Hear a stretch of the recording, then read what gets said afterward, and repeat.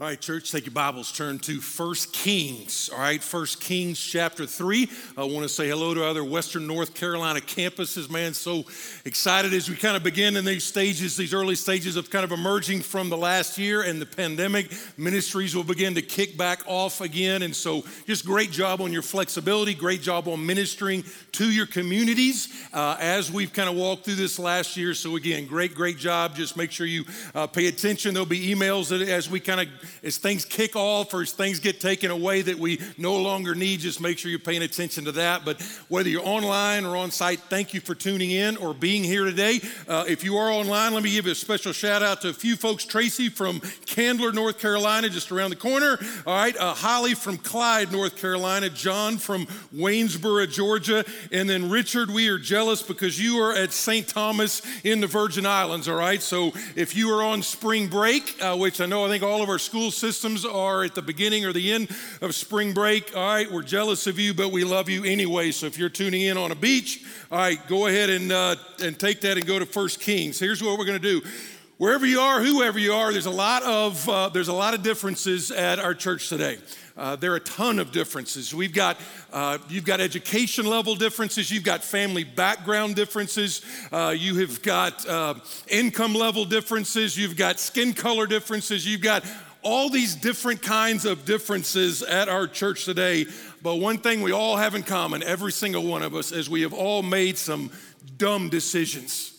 We have made some bonehead calls before. Stuff we wish we could forget. Stuff we hope nobody ever finds out about. Money we wish we had not spent. Relationships we wish we had have stayed out of. Invitations we wish we had not accepted. Phone calls we wish we had have never returned.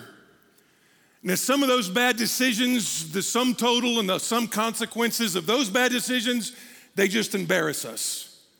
Others of those bad decisions, some of those bad decisions go far beyond just embarrassing us. They scar us. They're still a huge part of your life now. And so the question usually comes up is like, how could I have been so naive? How could I have been so dumb? How did I miss the warning signs? And what we're going to see in the text today is, I would say 95% of those scars could have been avoided, and the future ones can be avoided if we will just take seriously the text we're going to look today.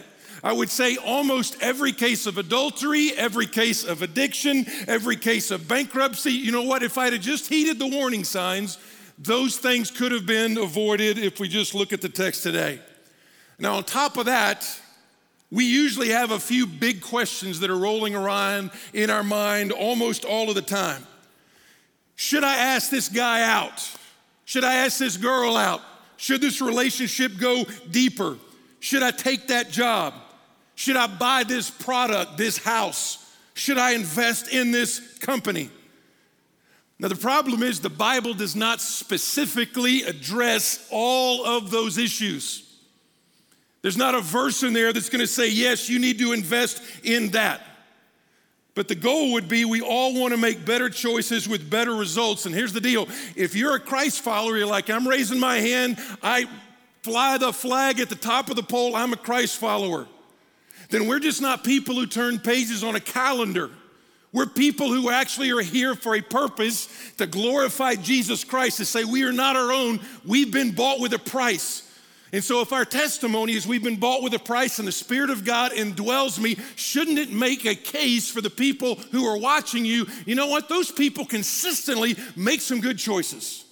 So the question then is, how does that take place? And so 1 Kings chapter 3, we're in the year of the Bible.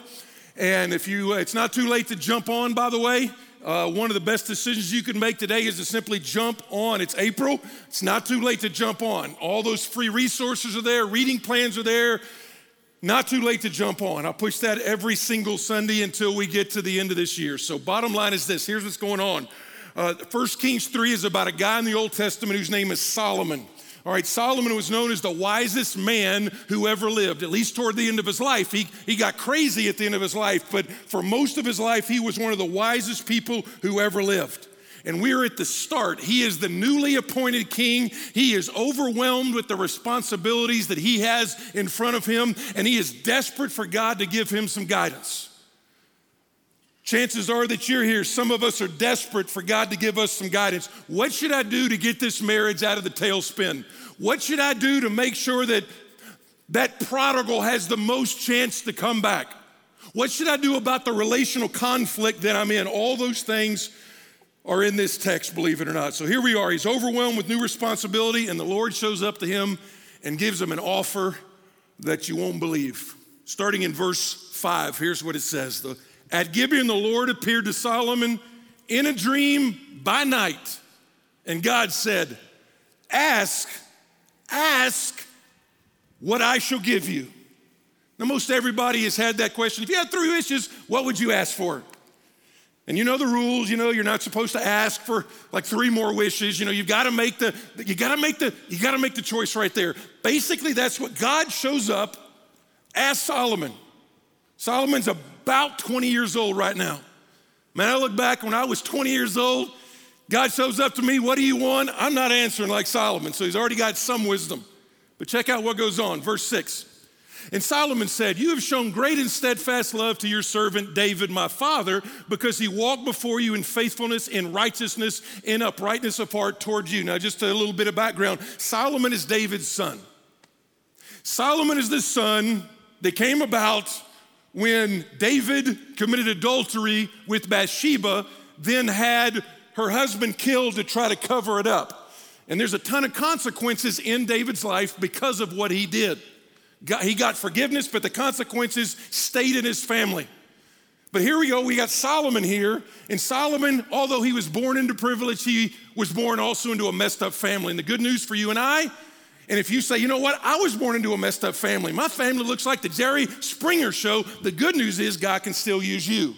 As a matter of fact, the awesome thing about the Christian life is you can be the new link in the chain that changes the rest of the whole future of your family. And so Solomon makes some great decisions, but check out what goes on. It says, you've kept for him this great and steadfast love and have given him a son to sit on his throne this day. Verse 7. And now, O Lord my God, you have made your servant king in place of David my father. Talking about himself. Although I am but a little child. Now, by the way, he's not a toddler. He's not a 5-year-old. He's talking about a sense of humility. I'm just a baby. I'm just a child. I don't know how to make these decisions. I do not know how to go out or come in. That was actually an idiom about leadership. He's like, I'm about to go on and have to lead something that I have no business being able to lead. I don't know how to do it. I don't know what to do. I need your help. And so that's what he asked for. And your servant is in the midst of your people whom you have chosen, a great people. Look, he's got God's agenda on his mind, not just his own. Too many to be numbered or counted for multitude. Here's what he asked for. Give your servant, therefore, an understanding mind. Understanding mind is the idea of perception. It's the idea of, okay, I can choose between right and wrong. I'm going to be able to see from your perspective what I should do. To govern your people, that I may discern between good and evil, for who is able to govern this, your great people? And it pleased the Lord that Solomon had asked this. Solomon is asking, and he's saying, this is what I need, this is what I'm desperate for. And loved ones, whether you know it or not, this is what you and I need. This is what we have to be desperate for. Again, what he says is, I need the idea to see things the way that you see them. I need the ability to discern right paths from wrong paths, joy from shame, specifically when the answer is not laid out. So let me just kind of put it all out there. There are some decisions that you're going to have to make that are not clearly laid out in the Bible. There's some decisions you have to make that are not clearly laid out in the Bible. What should you do? Like who you are to marry, what job you should take, what financial choices are best, what is the best way to handle relational conflict, how do you lead in the midst of a global pandemic, okay? All of those things, there's no chapter in verse there. And so what he's gonna ask for is wisdom to know what to do in those situations where it is not clearly spelled out. Keller says this, wisdom is knowing how to navigate the realities of life when the rules do not help. I mean, so many different examples that I'll try to use today, but I'll give you an example just within, because Solomon wrote the book of Proverbs, and a couple of verses that are my favorite Don't look at them, but Proverbs 26:4 says, answer not a fool according to his folly, or you will be just like him. So what he says is, don't answer a fool, or you're gonna the way grandmoms would say it is, don't get in the mud with the pig, because you'll both get dirty and only the pig will enjoy it. That's kind of a paraphrase of that verse. But the very next verse says, answer a fool according to his folly. So which one is it? Do you answer him or do you not answer him? And being able to discern which is correct is what the Bible is calling wisdom. And so wisdom, here's the idea. Wisdom is not Obi-Wan Kenobi. Wisdom is not theoretical. Wisdom is intensely practical. Wisdom is not even correlated to age. You can be an 80-year-old fool and a 25-year-old wise person. It is not about thinking the right stuff as much as it is thinking and then doing the right stuff. It's not about IQ. You can be a Mensa and be foolish in the way you and I live life. It's the ability to know what God wants you to do when it's not crystal clear. It's knowing that just because God said don't do that, it doesn't mean God is saying to do it. Just because God says thou shalt not, wisdom means just because he said don't do it doesn't mean I should do it. And so here's kind of a cornucopia of all the different definitions of wisdom that I looked at this week. Wisdom can be defined as this: based on my past experience, based on my past history, based on my present reality, and based on my future goals and dreams, what is the good choice to make in this circumstance? Based on what my past is, based on what my present is, and based on what I want my future to be, what is the good choice? So Solomon knew he needed it. He recognized he doesn't have it. He's desperate for it. The question again is, are you and I desperate for it? Are you and I humble enough to ask for it? Verse 7 again, he says, I'm like a little child.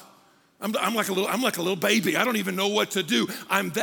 That's dependence. I don't know what to do in my company. I don't know what to do in my marriage. I don't know what to do with my rebellious child. I don't know what to do with this relationship. That's humility.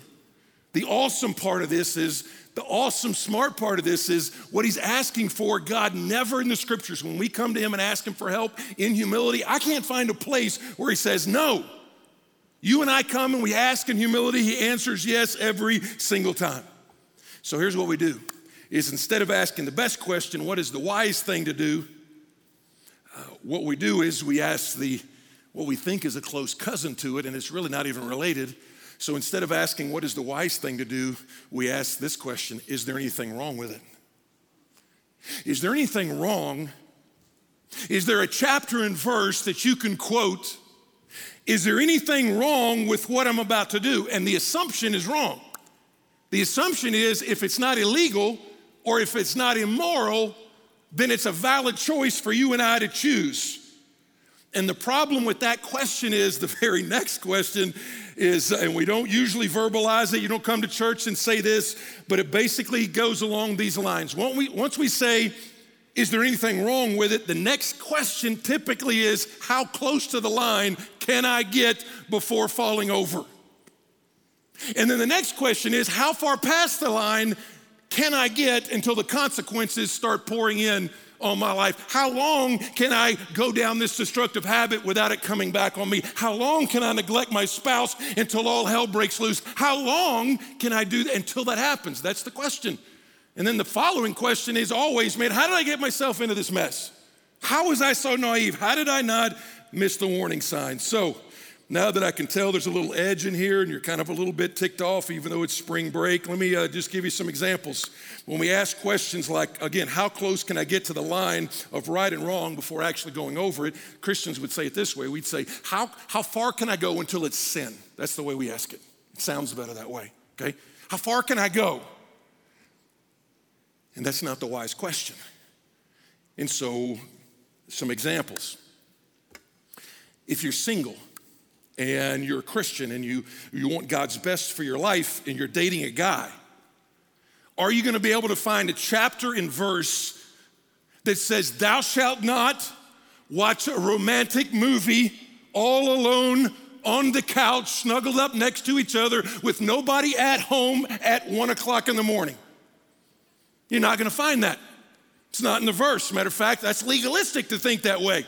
The question is not, is there a verse? The question is it wise? Has there anything really righteous ever happened between two single Christians at 2 a.m. in the morning on the couch? I'm just asking. Probably not. Is it a wise thing if you're on a diet to go visit your friend who works at Krispy Kreme? I'm not saying is it illegal? Is it illegal? It's not. You're not gonna have a chapter and verse. There's nowhere in First Hesitations that says, thou shalt not go to Krispy Kreme, okay? And your buddy might go to, your skinny buddy might be able to go to Krispy Kreme all they want to, and it's okay. But you're on a diet and you got goals and you know what? My past says that when I go to Krispy Kreme, I eat Krispy Kreme. When I go to Krispy Kreme and I eat Krispy Kreme, I lose the goals that I have. And so Skippy might be able to go to Krispy Kreme. If you have this past and this present and this future, that is not a wise decision to make. All right, let me just kind of go ahead and dig on in. Parents, is it a wise decision? There is no verse in the Bible that is gonna say, thou shalt send your junior high or your senior high student to Wake Weekend. There's not a verse in there. Is that a wise thing to send your junior high or your senior high student to Wake Weekend? Of course it is. You want them to have a godly peer group. You want them to be encouraged. You want them to be taught the word. And so the question is it wise to send her to cheerleading camp or Wake Weekend? Is it wise for them to go to the umpteenth baseball select team? Or is it okay? Is it wise to say, you know what? They need to be around some godly people. Because you know what? Bottom line, he ain't getting drafted, okay? He's just not getting drafted. I don't mean to pop the bubble. He's not paying for your retirement, all right? It's just not gonna happen. You're like, it happened one time. Yeah, one time. That's called grace, is what that's called, all right? It's all that's called. How about this?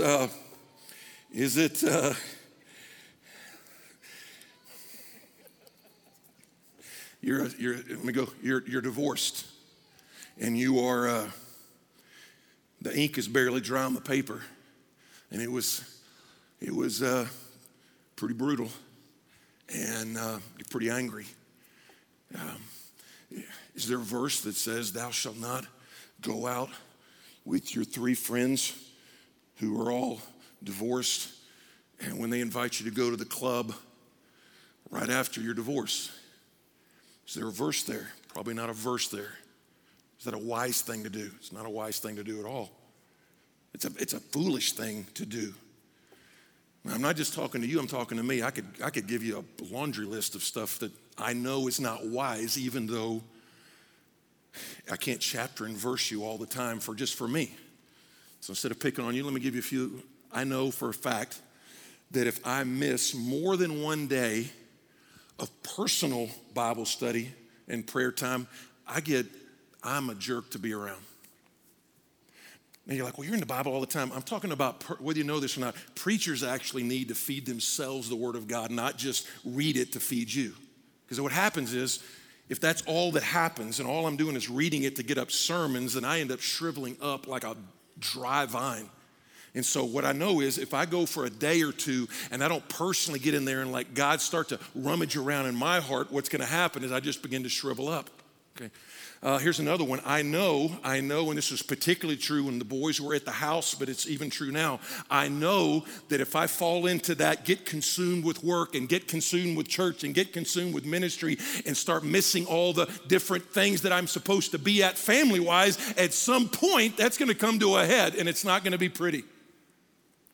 Here's one that, remember what definition was. Wisdom is making the best choice based on your past, based on your present, and based on your future. So again, we're not talking about chapter and verse, we're talking about good choices that lead to something besides remorse and regret.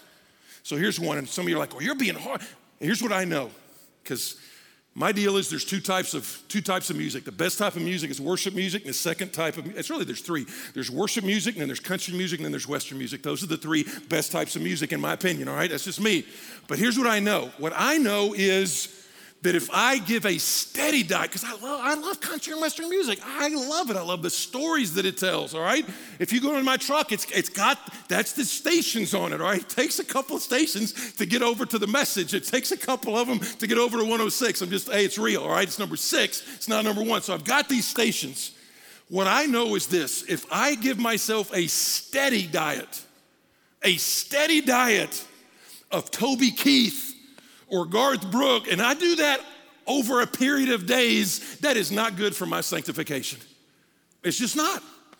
And part of it is my past. That is my past. I didn't come to Christ till I was 17. And so I had a lot of C&W in my system before I ever came to Christ. And so if I'm not careful, listening to too much of that takes me back to Babylon. And say, well, there's anything wrong with it? There's nothing wrong with it. But the question for me is that a wise thing to do? Again, we could just go on the laundry list again. Let me go, if you have a history of abusing a credit card, if you have a history of maxing out your credit cards, is it a wise thing when somebody comes up and says, hey, here's another credit card for you? Is that a wise thing for you to take another credit card out while you haven't paid off your previous ones? Okay? Is it wrong? Does the Bible absolutely forbid debt? It doesn't absolutely forbid debt. It cautions and warns us against debt. But the question is, when you have 3 maxed out and somebody's offering you, it's priceless what they're offering you, is it a wise choice to go ahead and open up a 4th one? Probably not. Probably not. So Solomon writes Proverbs, and he lists 4 kinds of people. One of them is the wise person. And that's what we want to be. We want to make wiser decisions more of the time for the glory of God and the advancement of the kingdom, correct? That's what we want to be. I don't think anybody wakes up in the morning like, you know what, I want to be an idiot today. Man, I just want to be an idiot. I can't wait. That's my goal today. I want to be an idiot. Nobody says that. Nobody wakes up and go, you know what, I want to flush my life down the toilet today. Nobody says that. Nobody says, you know what, on this business trip, guess what I'm going to do? I'm going to lose my marriage and my kids will never look at me the same. Nobody gets on the plane thinking that's going to happen. So what Solomon does is says there's 2 ways to look at life. One of them is through the lens of trying to pursue God and be a wise person. And then the other one is in an umbrella sense, it's just the fool, but he actually breaks down the fool into a few different types of fools. First one is just a simple person. Proverbs talks about the simple person. The simple person is not a bad person. They're just inexperienced. They're just naive. It's kind of like a 5-year-old boy. I mean, how a 5-year-old boy ever makes it to 6, it's just a miracle of God. It's like all the jungle gyms and trees and all that kind of stuff. You're like, they just don't know. They just don't, hey, look at me. I can jump off this 10-foot wall. No, you can't. No. They just don't know. Okay, that's the simple person. Another word Solomon uses is called, typically it's translated fool. Fool. This is the bad one. The fool knows his choices are wrong, but the fool doesn't care. And Proverbs gives us this visual, which is pretty gross and it's hard to get out of your head, but Proverbs 26 says, as a dog returns to his vomit, so fools repeat their folly. And so here's what Solomon is saying to us today. If there's an area in your life where you tell yourself, I know this is wrong, I know this is destructive, but I'm going to do it anyway, and I'm probably going to repeat it after that, Solomon would say, in that area of your life, you're a fool. And here's the hard part, while time is typically the cure for the simpleton, really the only cure for the fool is tragedy. What has to happen is the rug typically has to get jerked out from under them. Because the fool keeps saying, it's my life, I can do what I want, it's my body, it's my time, it's my money, this does not affect anybody else, I'm not hurting anybody. Doesn't that sound like a fool? And listen to me, parents especially, here's the problem with that, is with the fool, there is always collateral damage. There's always collateral damage. Proverbs says as much. He says, a companion of fools suffers harm. The fool's companion, whether that's the spouse, the parents, the brother, the sister, the employee, the children, the friend, cannot escape the consequences of the fool's wrong choices. And the tragedy of being a fool is that eventually that is going to hurt other people who you say that you love. The other one, by the way, is simply just the scoffer. That's like a fool on steroids. That's the one that is not just makes bad choices and makes immoral choices and makes wrong choices. They scoff at those who try to make the right choices. That's the last one. So the question then on the floor is, how do I get some of that stuff? How do I make better decisions more of the time for the glory of God and for the flourishing and joy of my own soul? How do I make those? Well, let's spend the rest of the time on this one. How do I get it? Now, before I even put these up, you almost have to say, I want it, or you're not gonna get it. Because there's some things that God puts right in front of us as a resource for wisdom that we're like, I want you to answer it a different way. I mean, almost every preacher has used that old illustration about the guy, he falls off the cliff and he's hanging on by a branch. And he's just barely hanging on. He's like, God, please save me from this predicament. He's holding on barely. And about that time, a hiker comes by, sees him, drops a rope down there, says like, hey, grab hold of the rope. He's like, no, I'm waiting on God to save me. And he gets up to heaven. He's like, God, I prayed that you would provide a miracle. He's like, I provided a miracle. The hiker came by. He offered you the rope. In the same way, some of the ways God's gonna pour this into you are not through a dream. They're through some of these basic things that we talk about all the time. The first one is this: just ask God for wisdom. Just ask him. It's like, man, I really need to know whether I should return this phone call. Man, I really need to know whether I should show up for this meeting. Man, I really need to know whether I should take this job. I really need to know whether I should move my family to Peoria, Illinois. You really need, and you're not gonna find a verse in here, so just you ask God for wisdom. And a lot of you are like, well, I read this book and if God ever shows up to me, Bruce, and asks me what I want, that's what I'll ask for. Well, two things about that. Number one is the Bible actually says that Jesus is the wisdom of God. Jesus is the wisdom of God. And if you know Jesus and he's put his spirit on the inside of you, then guess what? You can actually have more wisdom than Solomon. The New Testament says one greater than Solomon is here. He's talking about Jesus. But secondly, what you need to kind of know is this, is that when it comes to promises in the Old Testament, one of the ways you know, and that you don't get way off track, by the way, one of the ways you know is a promise in the Old Testament good for you to claim, so to speak, in the New Testament. There's a few different ways. One of the main ways is that promise from the Old Testament, is that repeated in the New Testament? Is it repeated in the New Testament so that you're not claiming some promise that was just specifically, let's say, to Israel or Samson or Abraham, all right? And the good news is, in this case, in the New Testament, the half-brother of Jesus says this: if any of you lacks wisdom, anybody, like, man, my wife is so mad at me, I don't know what to do. That would be, you need some wisdom right there. So if any of you, anybody, if you lack wisdom, let him ask God. Ask God, God, what should I do? What should I do in this situation? Here's the good news. And he gives generously. Some of your translations say he gives without reproach. And maybe you're like me. When you make a dumb mistake and it gets you into a bad situation, you think sometimes you got to give God some time to cool off, because he's up in heaven going, Frank got himself in another situation because of his dumb moves. And I'm gonna put him in timeout for a while, and then after a while he can come and ask me. And here's where you gotta go. All the stuff has gotta go back and be rooted in the gospel, all right? The gospel is that Jesus took my punishment for me.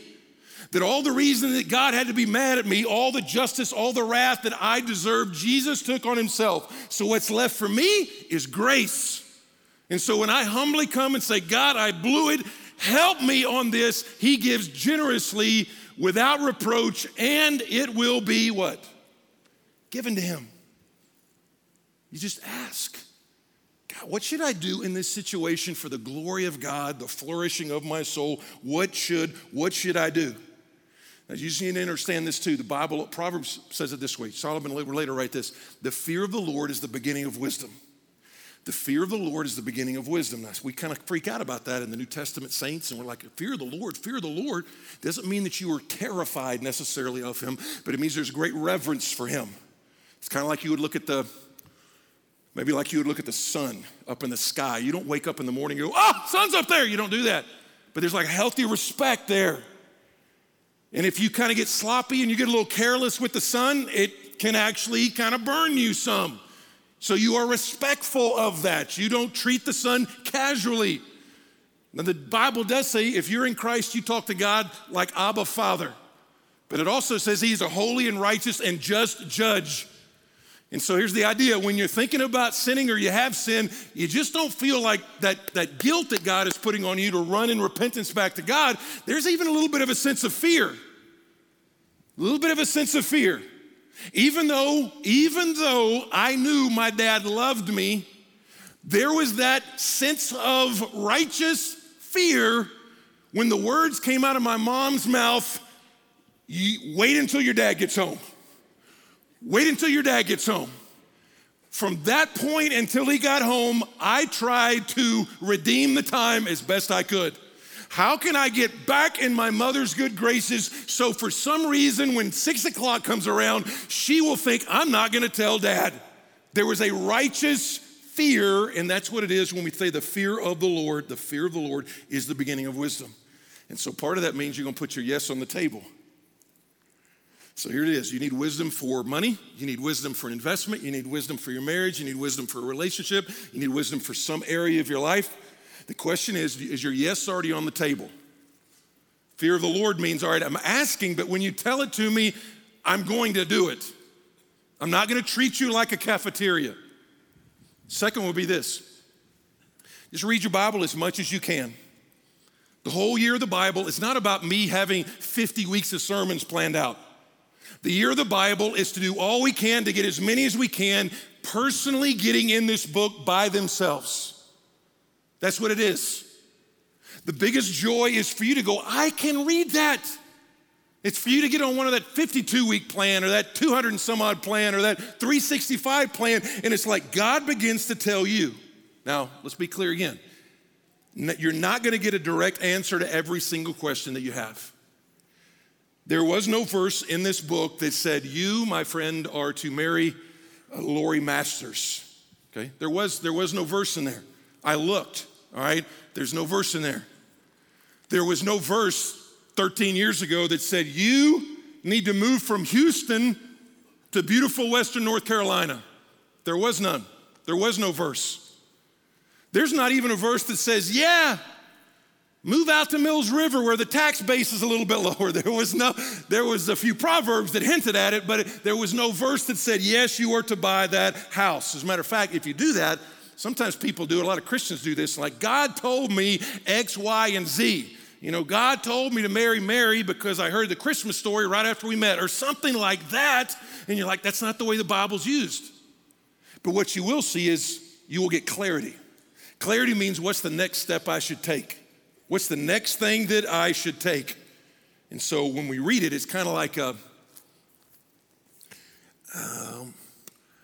it's like when you put, I see some of y'all, and some of y'all have glasses on. Do y'all remember a couple years ago, it's like in COVID years, it's like 8 years ago, but it's really probably just 2 years ago. And I came up here one time because I had glasses. They gave me glasses. And man, I wore them one time.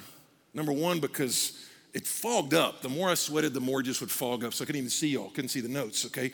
And secondly, it was what they call the, what's that, bifocals or whatever, where you see that and you're like, why didn't you get contacts? I can't get contacts in my eye. I can't. I don't know what it is with somebody coming at my eye like that. It just closes. Anyway, pray for me. So I'm trying to get these things. But what happens is, what I found out, the more I've worn glasses to read, the more I get used to them. Because initially it was really awkward. I was like, man, I don't see very well in here. And it's kind of blurry. And I would try to look close out the top part and try to look near at the bottom. And it was all, but after a while, I'm like, yeah, I wear them virtually all the time that I'm reading. In some ways, that's what it's like when you get in the Bible. At first, it's kind of fuzzy. At first, you're like, I'm not really sure what that means. What is all this stuff about, whether it be, a lot of y'all were like, I'm dying in the book of Deuteronomy reading plan, okay? I'm dying there. Well, just hold on. You're about to get to some easier stuff. God will give you clarity, obviously, about himself. We talked about this throughout the whole thing. All 66 of these books are telling one big story. It's God's rescue plan. Even while you were a sinner, even while we had rebelled, God wants to rescue you through the person and work of his son. That's what the big picture is. You'll get clarity on that. And then the rest of our life is how do we reflect? How do we reflect the gospel that saved us? So let me go back. When you read the Bible, if you'll just ask that question, if I were going to reflect the goodness of God in the gospel? What would that mean when it comes to apologizing first when my spouse and I have a fight? What would that look like by the way that I handle the money that God has allowed me to have? What would that look like when somebody offends me or criticizes me and tells me how I'm supposed to respond? What does that do? I'll just go on the floor and say one of the wisest things you could do is simply jump into the year of the Bible. Just text the word Bible to 28282 and you'll jump on a reading plan and just read the Bible. Listen to the Bible. There's a listening app.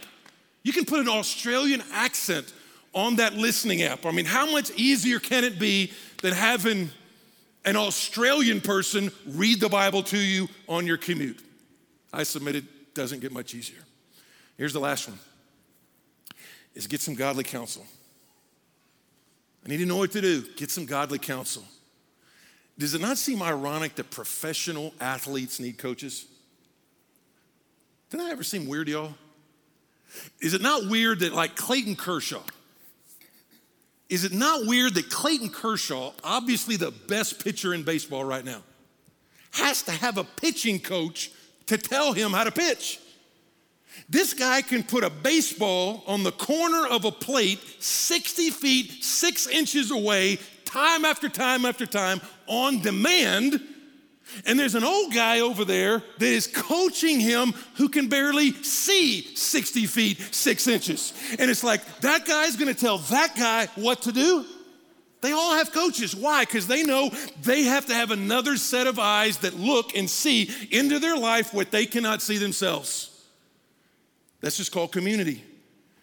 In my opinion, that is why the last year for so many of us have been so unhealthy, because you've dropped out of community.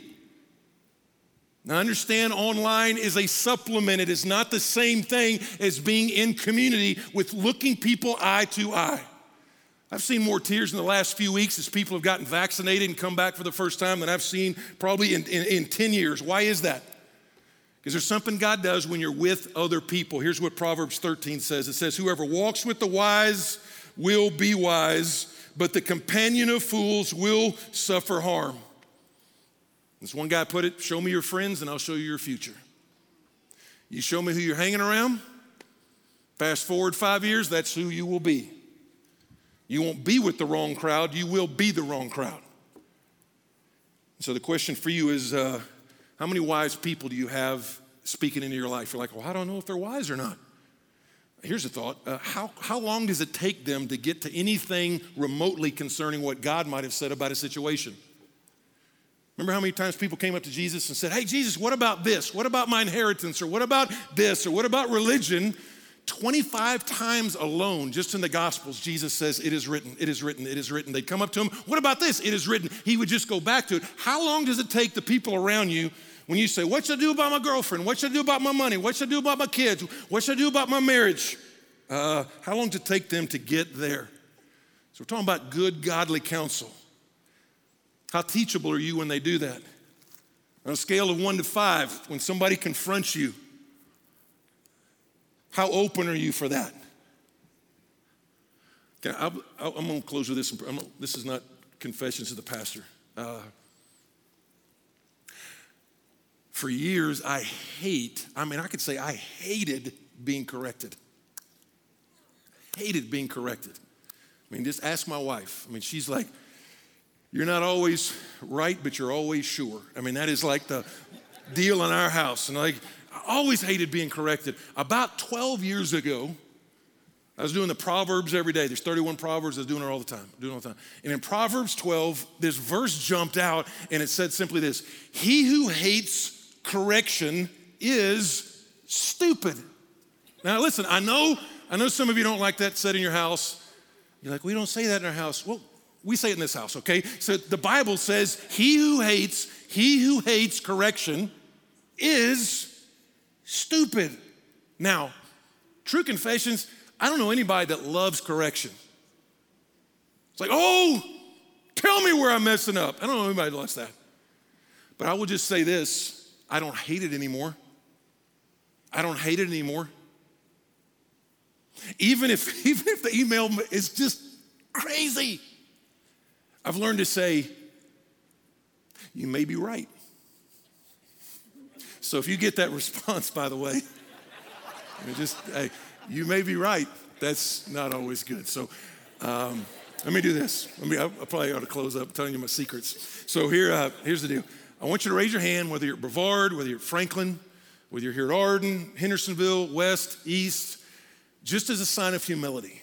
And I'm not going to have you keep them up during the whole prayer, but how many would say there's something right now, financial, marital, relational, something, man, I really need to get some insight from God on what I should do.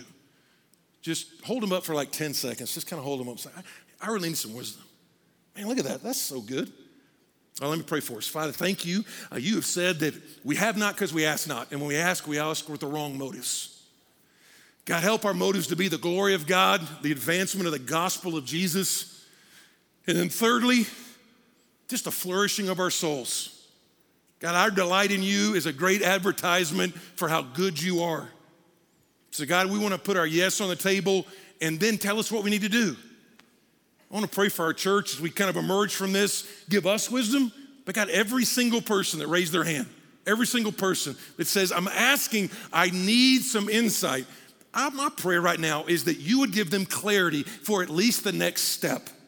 Give them the next step to take in that marriage, at that home, with that child, on that team, in that connect group, whatever that is, give them clarity to take the next step for the glory of God and for the good of other people.